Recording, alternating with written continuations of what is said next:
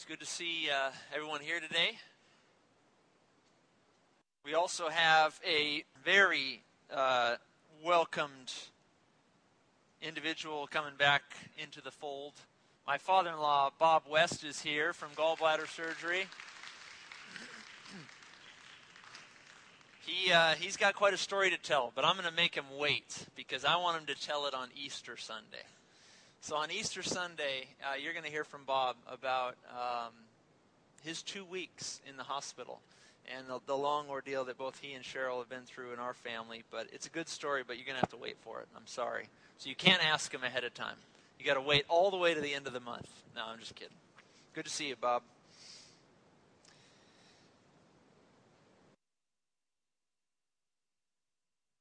If you have a Bible, open up to the book of Colossians, chapter 3. Colossians, chapter 3. And as you're turning there, my house, I don't know about your house, but my house, as the years have gone by, is progressively getting louder. There are more people in my house. We call them children. The kids are starting to get louder, presumably because there's more of them, and so it's harder to get mom and dad's attention. I understand that the decibel level of a jet propulsion engine is somewhere around 150 decibels, and I am convinced that my daughter Mallory's regular speaking voice is at least 10 decibels higher than that. Because when she talks to me, it's almost as if my daughter is yelling. She's like, "Daddy, Daddy, Daddy." I'm like, "Mallory, calm down, calm down." It's getting louder in the Anderson household. Well, Amelia, our 9-10-month-old now is watching this. And she's watching Bennett and Mallory, and the decibels are flying, all bouncing around the house. And Amelia is starting to catch on. And so she is also starting to just yell randomly. Particularly before feeding time. She'll be sitting in the high chair and she'll look out at us and just go, "Ah! Ah! Ah!" And we'll look at her and be like, hold on. She'll be like, "Ah! Ah! Ah!" And she'll just yell and scream. And we're just trying to shove food in her as fast as we can so that she'll stop screaming.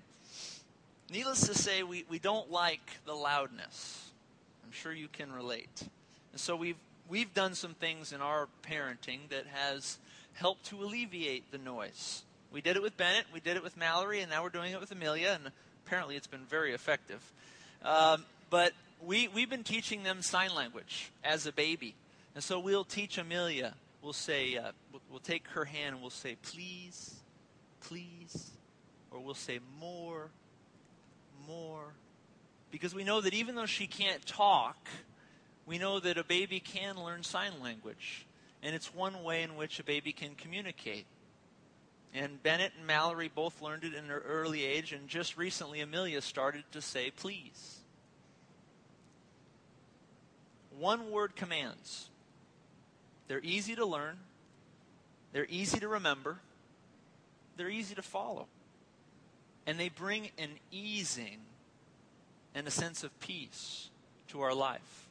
When it's short, when it's sweet, when it's to the point. One word.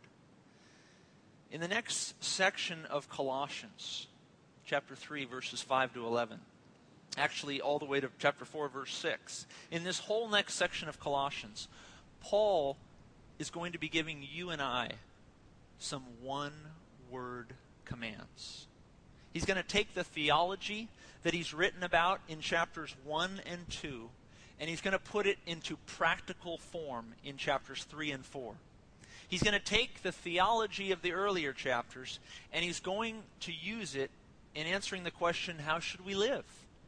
And he's going to answer that question with short and sweet, one-word answers. Words like off, on, under, and up. If you have an outline there, you'll see the upcoming studies in Colossians. We're at part 1 today. Put off the old man. And the upcoming series is Put on the new man. Come under proper authority. Wise up and lift up prayers. Paul is going to be using these short, pithy commands, as it were, to remind us how to live. To paraphrase A.T. Lincoln, this entire section of Colossians, from Colossians 3:5 all the way to 4:6, shows us how to live a heavenly-minded, earthly life. How to live a heavenly-minded, earthly life. Would you please stand with me as we read from Colossians chapter 3?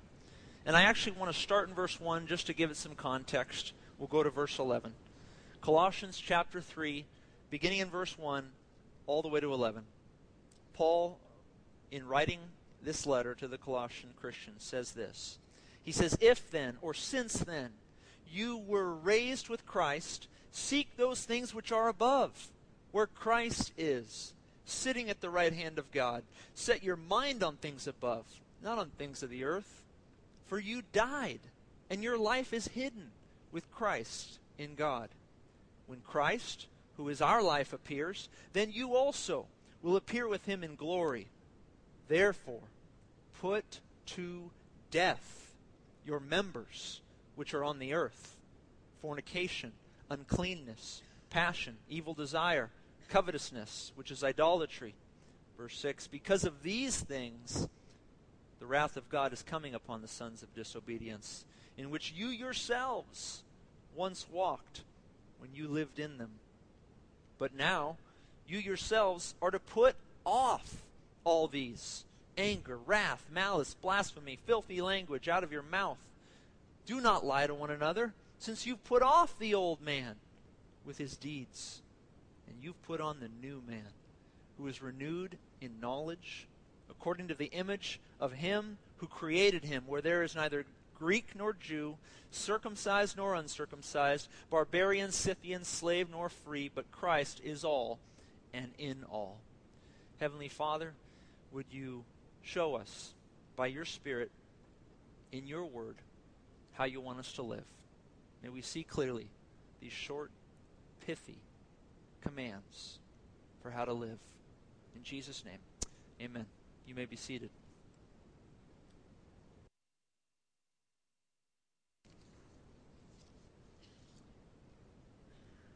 Those of you who missed last week, maybe you were out on the retreat, ladies, we learned that Paul has made quite a declaration about those who have trusted Jesus as their Savior.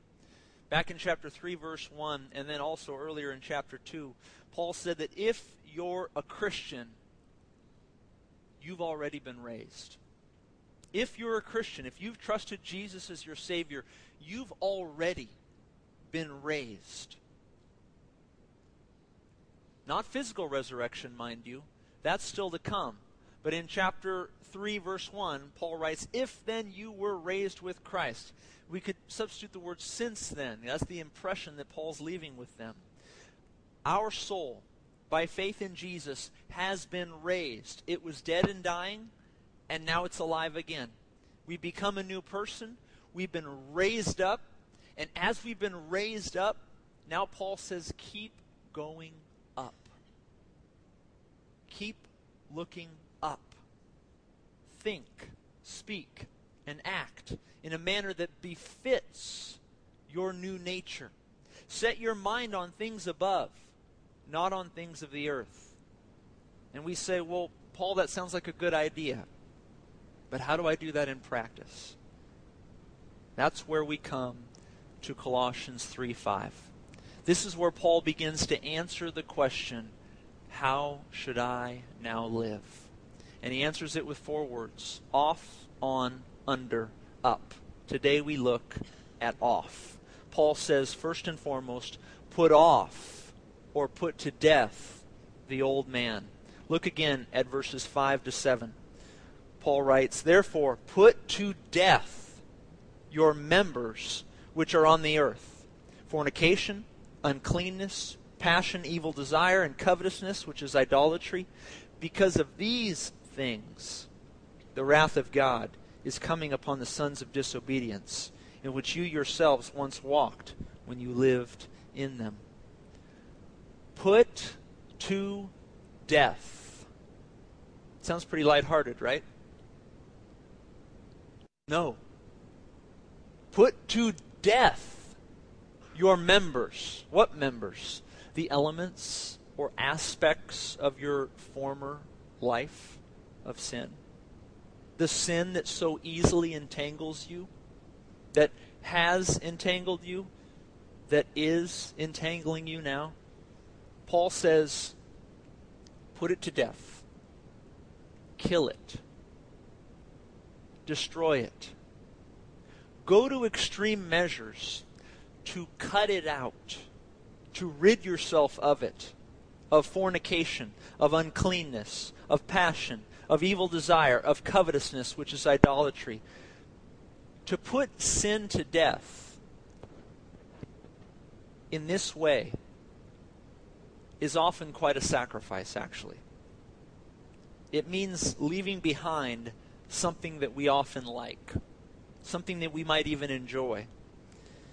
In Genesis chapter 39, there's the story of Joseph, and he becomes a woman by Potiphar's wife. His master's wife becomes enraptured with Joseph, and she wants Joseph. She wants to have an affair with him. And Joseph at the time, if you were to read the story in Genesis 39, Joseph is wearing a valuable garment, a cloak that is very much perhaps the very garment that was given to him by his father. And when Potiphar's wife sought to grab hold of Joseph and say, I want to have an affair with you, is what she was essentially saying to him, he left that coat, he left that garment in her hands and stormed out.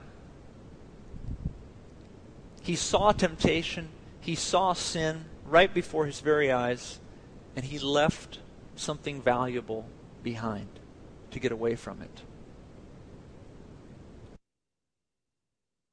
We too need to be prepared to take personal loss for sin that can so easily entangle us. The person who's addicted to pornography on their phone, on their computer, such a person needs to get rid of their phone. Such a person needs to get rid of their private computer access. They should set up rules as to when they can go online, or perhaps ask a friend to hold them accountable to the websites that they visit. It's a sacrifice, but it may be the only way to put sin to death. I remember having a conversation with actually I've had this conversation 3 or 4 times with individuals, and they say, what do you mean put my phone away? What do you mean get rid of my phone? Get rid of your phone. Get rid of your phone. If your phone is causing you to sin, get rid of it. You'd be surprised how little you might need it. Go back to the old landline, right? The person who's addicted to materialism, they may need to cut up their credit cards. They may need to ask their spouse to put them on a strict cash-only budget so as to avoid frivolous spending on the things they don't need. It's a sacrifice, but it may be the only way to put the sin of spending to death.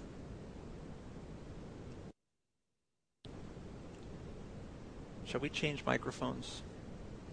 I'm going to just pause right there. Want me to go back here, Josh? Okay. Yeah, that's fine. Thought we were having a little trouble there.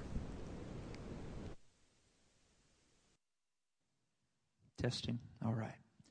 The person who,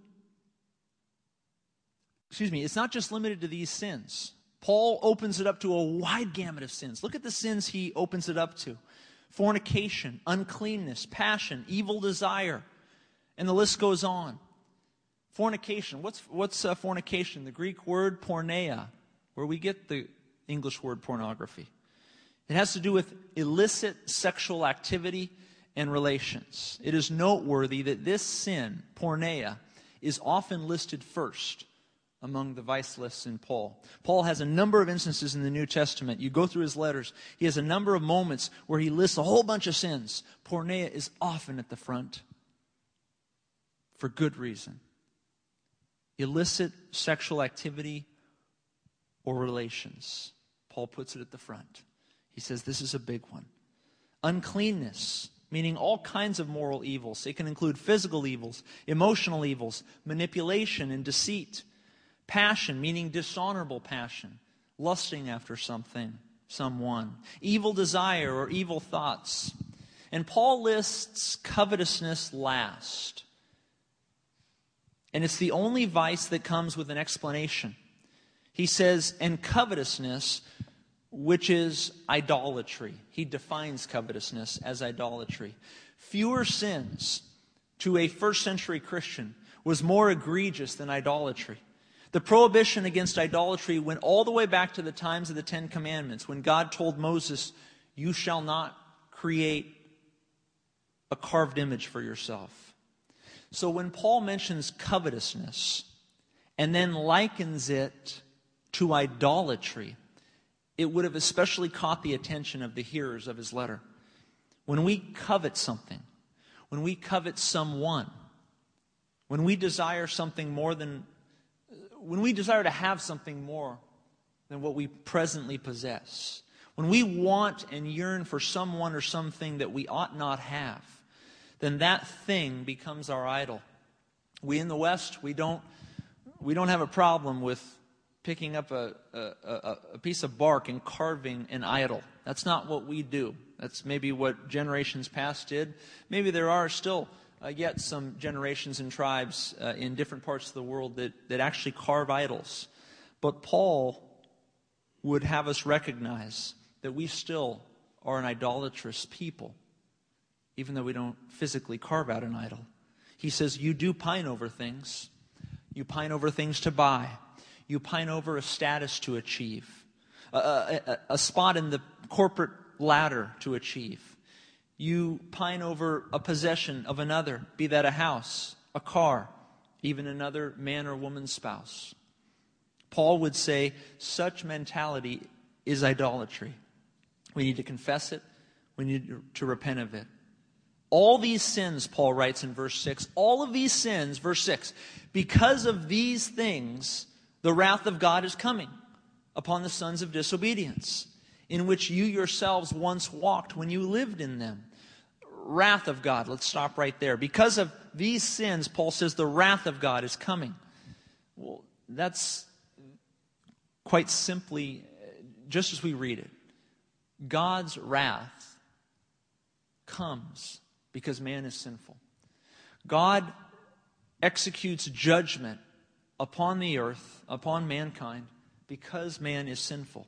And Paul is simply bringing out the point that what we read in Revelation 5 to 19, what we read in Romans 1 when it speaks of the wrath of God, that is all God's reaction, natural reaction, as a holy God, to sin that is around him. Because of these things, the wrath of God is coming. Who's it coming to? It's coming upon the sons of disobedience. This is a phrase that's used a couple times in Paul, earlier in Ephesians. There's some remarkable similarity we'll get to in just a minute. Essentially, the sons of disobedience is a generic way of saying anyone who disobeys God. Anyone who transgresses and disobeys God, the wrath of God is coming upon those who disobey him.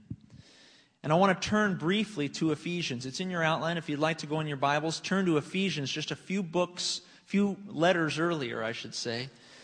Ephesians chapter 5. And you're going to see with remarkable similarity what Paul has to say in Ephesians with what he also told the Colossians. It's noteworthy that in Ephesians, Paul is also in the same exact setting. He's under house arrest in Rome. He's writing a letter to the church in Ephesus. And simultaneously during that time, he wrote a letter to Colossians. And so when you read Ephesians and when you read Colossians, you're going to notice a lot of similarities between the two. Ephesians chapter 5, look at verse 3 to 6. Paul writes, "But fornication and all uncleanness or covetousness, let it not even be named among you, as is fitting for saints. Neither filthiness, nor foolish talking, nor coarse jesting, which are not fitting, but rather the giving of thanks. For this you know, that no fornicator, unclean person, nor covetous man, who is an idolater, has any inheritance in the kingdom of God in Christ. For because of these things, the wrath of God comes upon the sons of disobedience. Almost word for word there with Colossians. Lots of similarities in Ephesians 5 and Colossians 3. The lists of sins, very similar, verses 3 to 5 in Ephesians. The wrath of God, verse 6, very similar. The sons of disobedience reference in verse 6, very similar. But the reason I bring out this Ephesians passage is because Paul comes on even stronger in the Ephesians text. He comes on even stronger in verse 5 when he says, "For this you know, that no fornicator, unclean person, nor covetous man who is an idolater has any inheritance in the kingdom of God and Christ." It is here in verse 5 that many Christians shudder, as well they should. Does that mean that if I do these things, that I'll lose my salvation? Does it mean that perhaps if I do these things, it'll prove I was never a Christian to begin with? What does it mean on your outline there on the backside? What does Ephesians 5:5 mean? What inheritance can I lose? The Greek word for inheritance there is kleronomia. It carries, in its use in the New Testament and the Septuagint, the Greek translation of the Old, it carries with it a variety of meanings, and I want to give you 3 meanings that you can write down. I've put the first letter on each one there. So number 1, the first meaning that kleronomia can mean, land. In the Old and New Testament, so often when the word inheritance was used, it literally meant the land of Israel, the land of promise, the land promised to Abraham, Isaac, and Jacob. It can mean the land, the physical blessing, so to speak. Secondly, it can also mean, and this is somewhat doubtful, but I think it's there in Acts 20, it can mean spiritual maturity. It can mean spiritual maturity. Paul in Acts 20 was talking to the Ephesian elders, and he was saying that they would gain an inheritance as they carried out their duties, that they would gain a measure of spiritual maturity. Most prominently, it definitely does mean, number 3, eternal salvation / rewards / blessings. And I put the slashes there for good reason, because it's very fluid how the term inheritance is used. It can mean eternal salvation. Sometimes it means that. It can also mean eternal rewards. It can also mean eternal blessings, or, it's very similar to rewards. It may include eternal salvation, but it's certainly not limited to it. You don't find one instance of kleronomia where you can point to and say that's definitively and only eternal salvation, apart from all of these other things. It's very hard to do in the New Testament. I want to say this, though. We should never diminish the magnitude of the warning that we're reading. Paul would not use such strong language in Ephesians 5:5 if he did not want to get your and my attention. There is something to be lost if we resort back to a life of sin. But is it our entrance ticket to heaven? I would say no. Salvation is by grace through faith in Christ.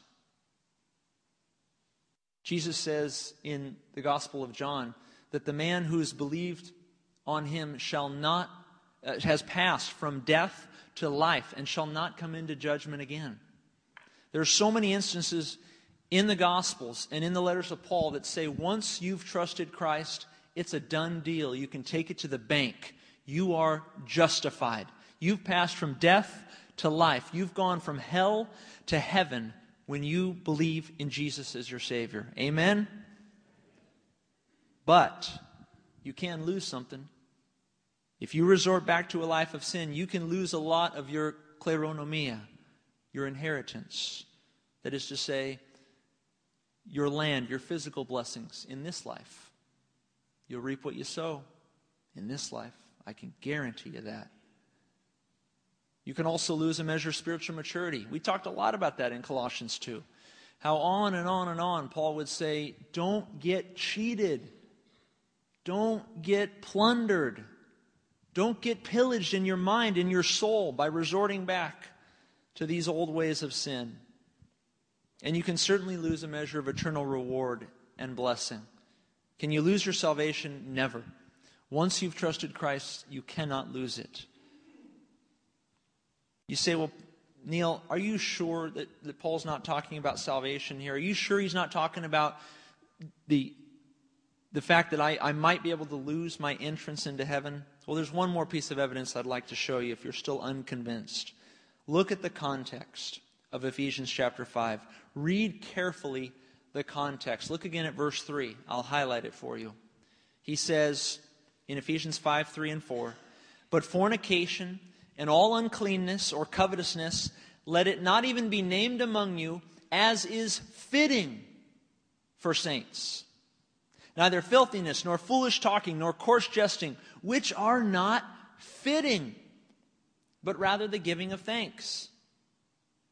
And then he goes on to give his ominous warning that if you do these things, you won't have an inheritance in the kingdom of God in Christ. But the key words there in verses 3 and 4 that indicate to us that this is not about heaven and hell is the Greek words used for fitting. It's not fitting. It's not fitting. Paul uses two different words, as a matter of fact. In verse 3, he uses prepo. In verse 4, he uses aneko. Both words are synonyms. They mean suitable. They mean proper. They mean doing one's duty, doing what's right, doing what you're supposed to do. Had Paul wanted to tell us that we were in danger of hellfire, he wouldn't have used words like fitting or proper. It wouldn't make sense for Paul to say something like, it's not proper for you to fornicate and covet. In fact, it's so improper that you'll go to hell for it. That doesn't make sense. That's the wrong language to use if talking about the dangers of hellfire. This warning isn't about hell. It's about a loss of eternal reward, a loss of inheritance in heaven, not of heaven. Paul is saying, avoid these sins. They're not right. They're not proper. They're not becoming of a son or daughter of Jesus. And if you continue in these sins, you will suffer great loss. Your heavenly reward will be forfeited. You will enter the kingdom, but you will not inherit the kingdom. And there is a difference. Paul knew the propensity that we all have to sin. He knew that even believers could fall. Even believers could fail. After all, he says in verse 7, notice what he says, that we once walked according to these patterns of sin. Chapter 3, verse 7. He says, I'm in Ephesians here. Well, let's go back to Colossians. Chapter 3, verse 7. In which you yourselves once walked when you lived in them. He says, you were once doing these things. And Paul knows that it's so easy to slip back into it. Just read Romans 7, how quickly Paul himself would slip back into sin.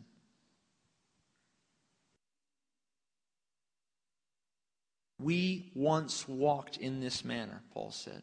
We once conducted ourselves in this manner. And that brings me to a kind of a little rabbit trail that kind of caught my attention this week that I wanted to bring out.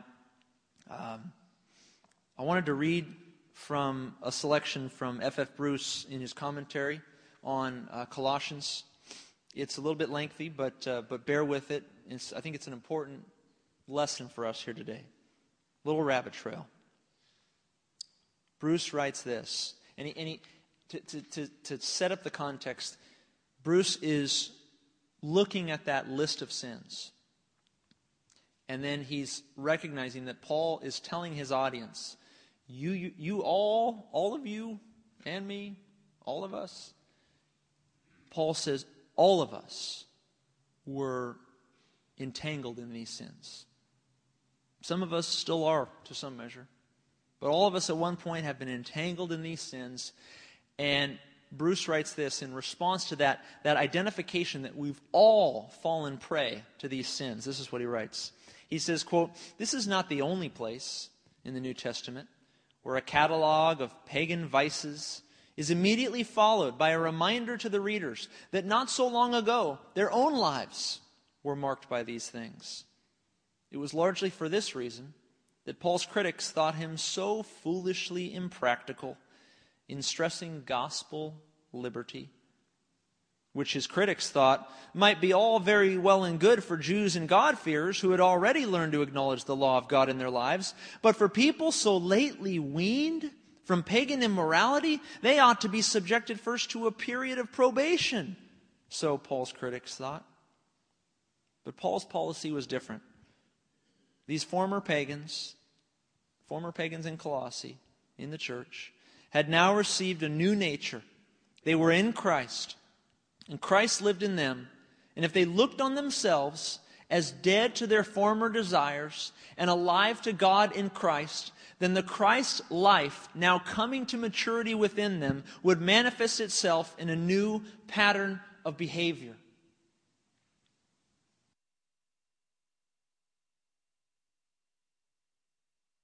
For Paul, transformation, changing one's life. You read all sorts of books about how to change your life, how to make your life better. The latest guru has a book on the shelf somewhere about how to change your life. For Paul, transformation, real life change, for Paul, it starts in the mind. It begins with a renewed mind. It matters not if you're a brand new Christian. It matters not if you've known Christ for decades. It matters not if you've known Him your whole life. If you want to change your life, it starts with a renewed mind. And when a Christian, be they brand new or one who's known Jesus for years, when a Christian reckons in their mind that they're a new creature, when they reckon in their mind that they're washed by Jesus' blood, when they finally regard themselves and look at themselves and see them as God sees them, their present sins and transgressions, the battles that they face on a day-to-day basis with the enemy and his minions, that battle will be won. That battle, you will find a measure of victory in it. When you can reckon in your mind and look upon yourself and think of yourself as God thinks of you through Christ, you will begin to win that battle. I can preach, and I have, to Christians who have been afflicted with alcoholism, with drug addiction. I can preach to them until I'm blue in the face. I can tell them over and over again, don't do drugs, don't drink, don't do drugs, don't drink. But until they believe that God has unconditionally forgiven them, that God unconditionally loves them, and that God unconditionally maintains the highest hopes for them, very little will change. Very little will change until their mind is changed about how they understand God looks at them. I can counsel a couple who are struggling daily in their marriage, over and over again, husband fighting with wife, wife bickering with husband. And we can counsel until I'm blue in the face. But until they recognize the enormous sacrifice that Jesus made for them, until they look at the cross and realize the weight and the magnitude of all that their Savior did for them, it will be years before they even have a glimmer of hope in their marriage to show sacrificial love, to show honor to one another. Because it starts in the mind. We must resolve to the daily renewing of our mind. F.F. Bruce says that the critics would have you say, you're a brand new Christian, or you're a baby Christian. You need to go off into a period of probation for a while. You need to really, prove yourself. Follow the rules. Follow the regulations. Earn your dues. Earn your keep. Let's see how you do over the years. But Paul's policy was different. He says, no, all I want you to do is just change your thinking. You can do it as a brand new Christian. You can do it as a mature Christian. And anywhere in between, even if you're not a Christian. As you're seeking, as you're looking, as you're listening and learning truth, and you're trying to understand, do I believe this or not? Paul says it starts up here with recognizing how God looks at you. And when you finally come to grips with how God sees you because of Jesus? Read that last line. Then the Christ life, now coming to maturity within you, will manifest itself in a new pattern of behavior. You'll be changed. You'll be changed. Putting to death our sin, then, starts in the mind. It's not just leaving the cloak behind. It's not just getting rid of our smartphone. It's not just cutting up the credit cards. Those things are well and good, and those things ought to be followed. But until we change things here, it's not going to matter what we do in the physical realm. It starts in the mind, to the daily renewing of my mind. And that is why church is so important. That is why Bible studies are so important. That is why being under consistent, regular teaching of God's Word is so indispensable. Our culture treats Sunday like it's optional. Our culture treats church like it's an extracurricular activity, that it's not required, that it's a nice add-on, but if it cramps our schedule, well, it can go. Other people complain, I've learned all I need to know in church. I'm not learning as much as I used to. I don't even remember what the pastor preached on last week, so what good is it? I have a really bad memory. I can't remember a good chunk of my life, as a matter of fact. Sometimes I look back and I'm like, what? Casey will tell me things and I'll be like, what? We went there? So when I start to lose it, you guys are going to know, okay? Trust me. You're going to, hopefully, or you won't know. Exactly. I have a bad memory, but the thing is, when I look at the past week, I can't remember what I ate. If I were to look back at the whole month of February and you were to ask me, Neil, can you tell me one meal that you had? Can you describe to me the elements of one dinner that you had? I couldn't do it. I could not tell you what I had for one dinner in February. But I know this. If I hadn't eaten in February, I wouldn't be here right now.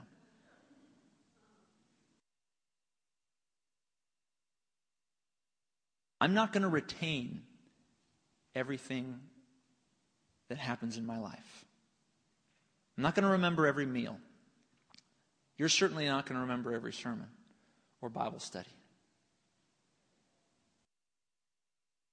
It won't always be as interesting and it won't always be as thought-provoking. And you might think from time to time, boy, is this even worth it? But you know what? You're getting fed. You're getting fed. And you need spiritual food. Go 1 week without studying the Bible, you'll feel it. Go 1 month without opening up God's Word, you'll feel it.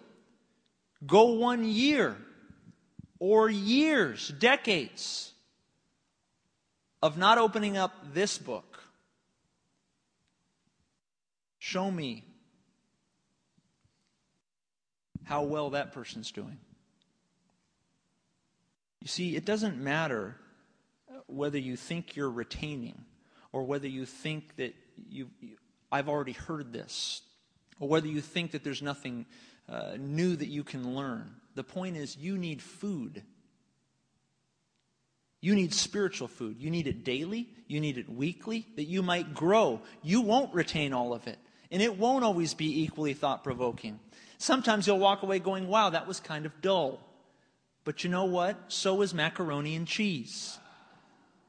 At least for me. Okay, amen. Can I get an amen? Macaroni and cheese is dull. But you know what? Sometimes I eat it because it's the only thing left in the pantry. And some of you, you know what? You just need to keep eating the mac and cheese sometimes. And every once in a while that juicy ribeye will come. But in the meantime, don't complain about the mac and cheese because it's feeding you.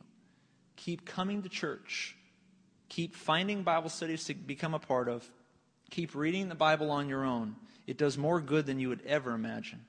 Verse 8, we gotta hustle. Verse 8, Paul says, "But now you yourselves are to put off all these things: anger, wrath, malice, blasphemy, filthy language out of your mouth. Don't lie to one another.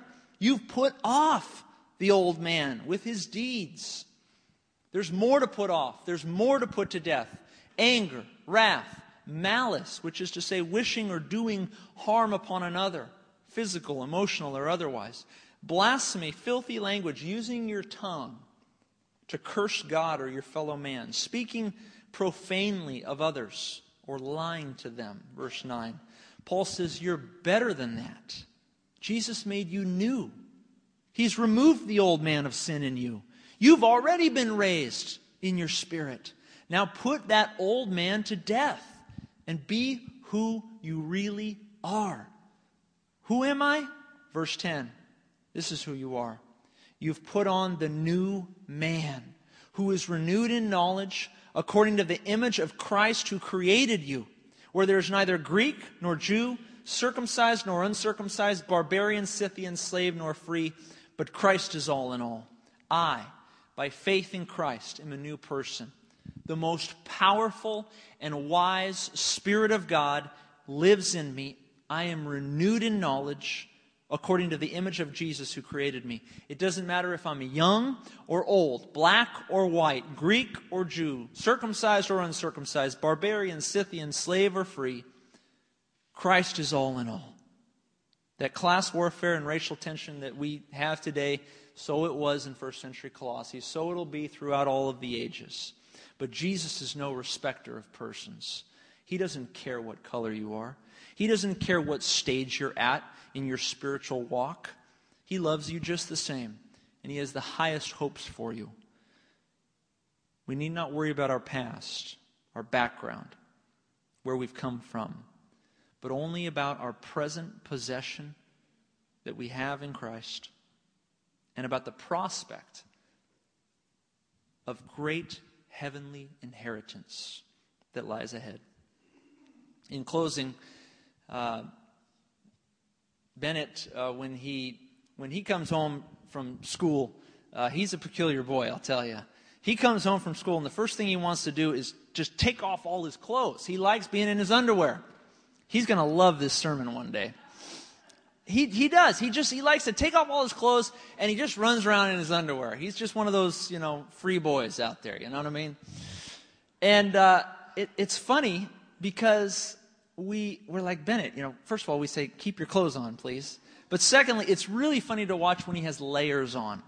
Because when he's got a coat on, or when he's got his little, school sweater on, and he's trying to take it off, and he's wiggling out of it, and he can't quite do it, and he's trying to pull it off, but he can't get the clothes off, right? It is hilarious to watch when he has layers that he's trying to rip off. It's hard. It's difficult for him to take off those layers. Well, you know what? Our old sins are like those layers of clothes.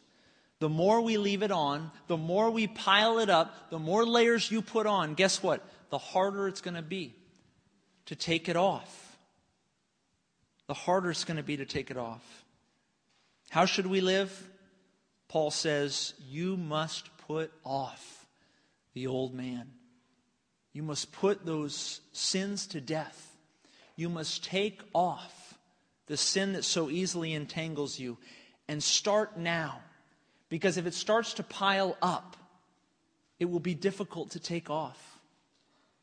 But as you day by day see sin in your life and confess it right then and there, you're going to be better served. As you see sin that entangles your life and wraps you up, and as you confess it and repent of it right away, finding accountability right away, making a change right away, putting it to death right away, you're going to see a change. How should we live? Put off the old man. And next week, we'll speak about what we will put on in our next study in Colossians. Let's close in prayer. Heavenly Father, Lord, thank you for this opportunity, Lord, to study your word, to see how we should live. We know what to put off. We know what to put to death.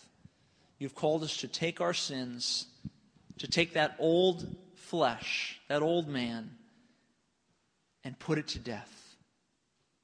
That is, to take extreme measures to make sure that we're not resorting back to it. But God, it starts with the mind. And we're asking, God, by your Spirit and through your word, to renew our mind. Remind us of how important it is to hear your word, to study it, to be in multiple places throughout our week where we're considering it, meditating upon it. Because as it comes into our mind, it helps us, God, live and think and act and speak in the way that you've called us to. Lord, we want to put off the old man, because that old man is not us. That is our old flesh. That is our old way. But we've been raised with you, Jesus. And so we want to be who we are. Help us now, God, to live in such a way that we would be whom you've called us to be. In Jesus' name we pray. Amen.